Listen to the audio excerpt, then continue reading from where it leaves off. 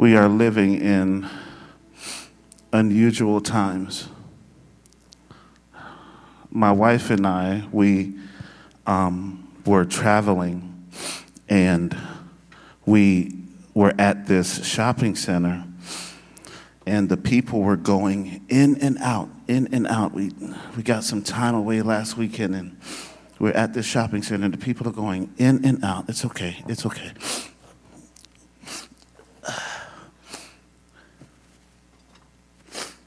The people are going in and out, and we said, as we looked at all the people wearing these things, and my wife said, who would have thought that you would get almost 100% cooperation from Americans on anything? But these times call for cooperation. And God is calling for cooperation. I had planned to close out our series in Nehemiah. I had a sermon prepared, but I think God's taking us another way today, and I just want to move with what He's moving in. So you can turn to Luke chapter 17, verses 11 through 17, and I don't plan to be before you very long. We want to accept some new members into Gospel Fellowship. Amen. Let's give God praise for that. And I'm going to do that right after this message, I promise. But I want to get right into God's Word. Luke chapter 17 is not on your screen. You're going to actually have to scroll there. Luke chapter 17, verse 11 through 17, it says this. Now, on his way to Jerusalem, Jesus traveled along the border between Samaria and Galilee. As he was going into the village, two men who had leprosy met him. They stood at a distance and called out in a loud voice, Jesus, Master, have pity on us, have mercy on us. When he saw them, he said, go, show yourselves to the priest. And as they went, they were cleansed. Cooperation. One of them, when he saw, he was healed. When he saw he was healed, he came back praising God in a loud voice. He threw himself at Jesus and thanked him, and he was a Samaritan. Verse 17, Jesus asks, were not all 10 cleansed? Where are the other 9? Has no one returned to give praise to God except this foreigner? Then he said to him, rise and go. Your faith has made you well. Let's pray together. Father, we thank you for this time that we get to dive into your word. Would you speak your truths? Would you be crystal clear tonight what you want to say to your people? And we give you glory and honor and praise for all that you're going to do. Thank you for this opportunity. In Jesus' name, amen.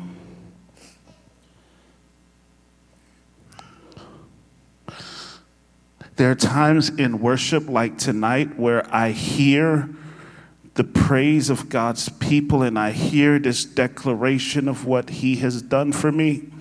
And I hear that recited over and over in my mind, and something happens to me because I am clear on one thing. I don't deserve God's grace.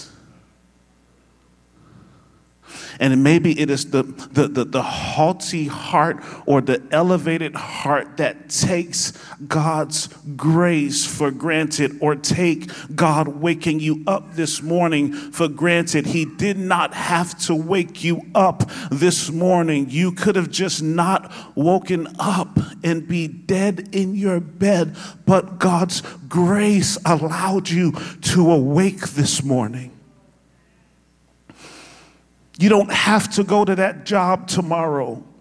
As much as you may dislike it or take it for granted, it is God's sovereign position and provision for you at this time and in that moment. And you don't have to have that job. It's God's grace that has given that to you.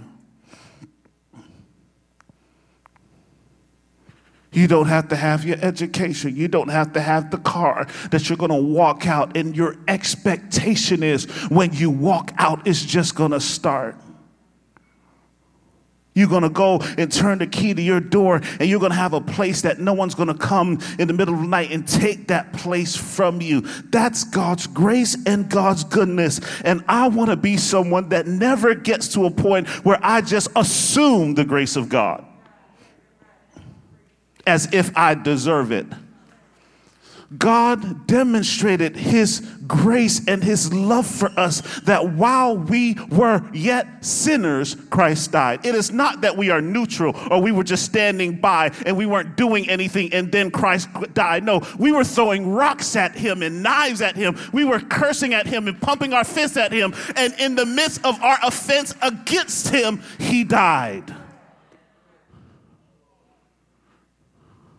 While we didn't know what we needed and thought what we wanted was what we needed, when we were declaring our independence, when we should have been declaring our dependence on him, he still took the initiative and didn't wait for me to have sense enough to come to him. He came for me when I didn't have sense to come.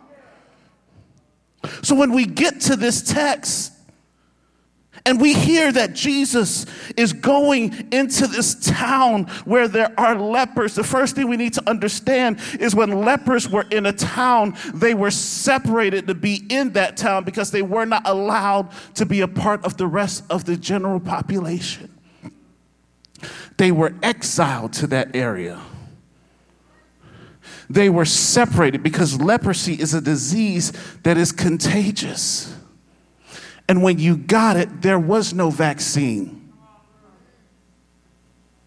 There was no treatment. There were no nurses. There were no doctors. There were no hospital. Once you got leprosy, it was a death sentence. In other words, it was only a matter of time until you died. Beloved, when the scripture says that the wages of sin is death, we should not play with it or toy with it or flirt with it. We need to understand that sin has a purpose, one purpose, and the purpose is death. But Christ came to destroy the work of sin over our lives. Don't you take that for granted. Don't you take the cross for granted. Don't you think this is just something that comes. Christ had to die for you. They're separated into this village. And the scripture says, as he was going into the village, it did not say he stumbled on the village, or he bumped into the village, or he was going this way and he got distracted and he stumbled on the village. It said, as he was going to the village. What that shows me is that God is intentional about getting where I am. Not only does he seek to get where I am, he knows where I am. He knows how I got there. He knows how long I've been there. He knows the times I tried to leave, but I couldn't. He knows that I feel trapped where I am. He knows that if I could get out of the situation, I would have gotten out of the situation, but I'm not allowed to get out of the situation. I have no means to get out of the situation. I have no resources to deliver my own self. I'm trapped in here. I'm locked up. They won't let me out. I'm in bondage here. Here's what I want you to know. Wherever you find yourself today, God knows exactly where you are. He knows exactly how you got there. He knows when you got there. He knows how long you've gotten there. He knows about the trauma. He knows about the abuse. He knows about the addiction. He knows about the challenges. He knows about the sickness in the body. He knows completely. There are no areas of your life that are unknown to him, yet he comes. We think if he knows, he really shouldn't come. We think if God knew everything about me and he knew where I was, then he really wouldn't want to fool with me. But the good news of the gospel is he knows you completely, yet he comes consistently.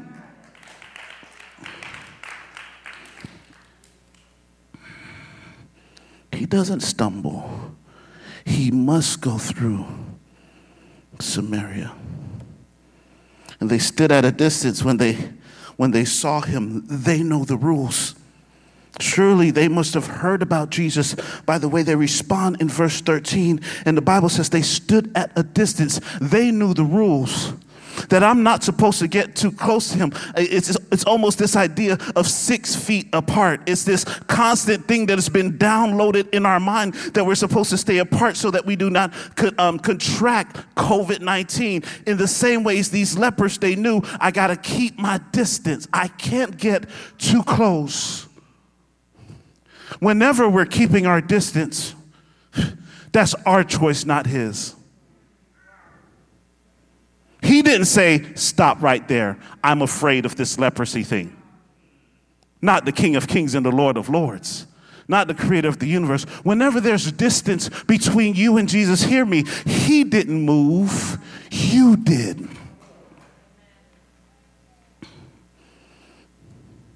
You keep their distance, and I love their simple plea. Jesus, they know their name. They know his name. Master, they know his power. Have pity on us. Have mercy on us.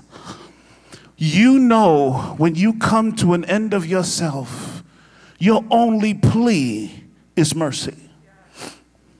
You know you're not there when your plea sounds like, you owe me this. I've been real good. I've been keeping your law. I've been working in your ministry. I've been in church all my life. You owe me better than how you're treating me. At least the lepers had sense enough to know my only plea to him is for his mercy and his grace. This is the advantage that poor people have. This is the advantage that sick, bedridden people have. This is the advantage of those that are out of resources and out of means. They know their bankruptcy. The problem is with us, we don't know ours. We don't know that we're bankrupt.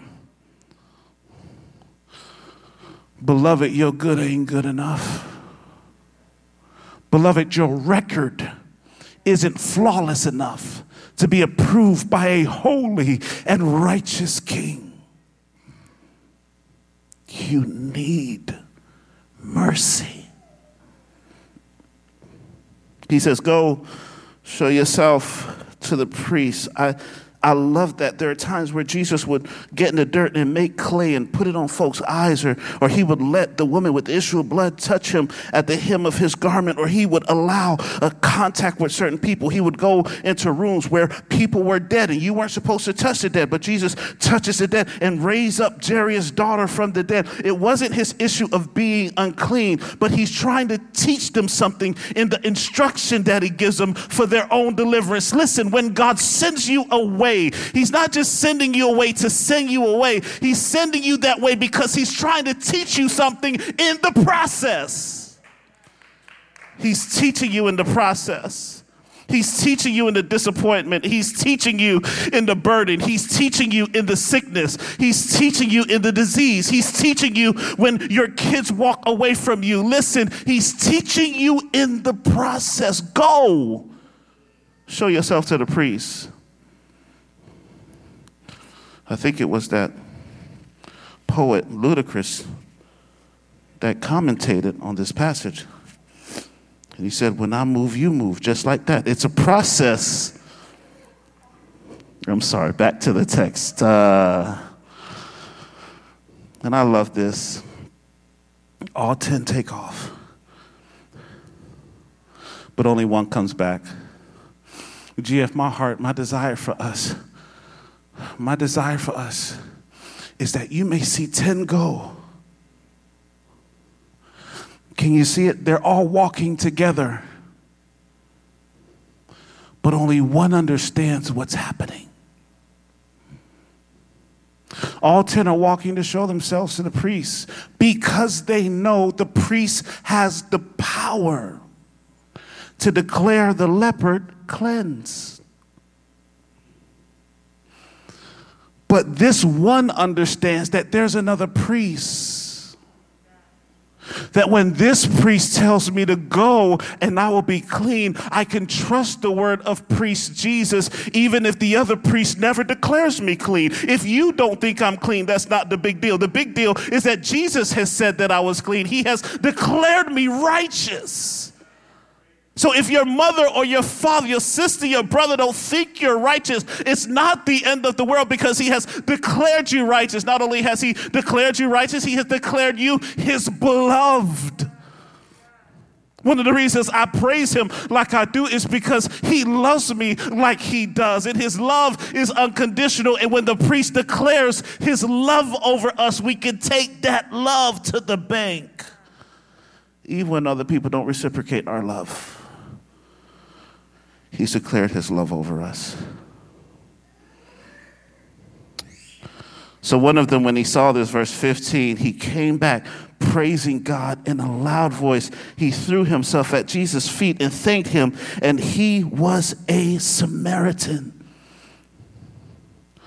He was a mixed breed. He was someone that was not trained in understanding what is the protocol for giving praise.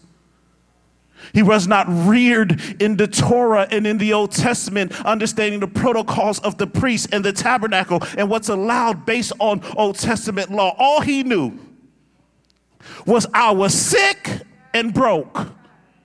This brother showed up, told me to take a walk. I listened to what he said, and now my whole life is changed. Oh, God, give me the Samaritan. Give me the Samaritan. Give me somebody that's just been radically changed by the grace of God. They don't speak Christianese. And they don't have this long, dark, painful history with the church. But they just know I was lost and now I'm found. I was blind, but now I see. And if you have a long, dark history with the church, he's still calling your name. And he still loves us. And he still declares us clean. And because of that, we can give God thanks and praise. Amen.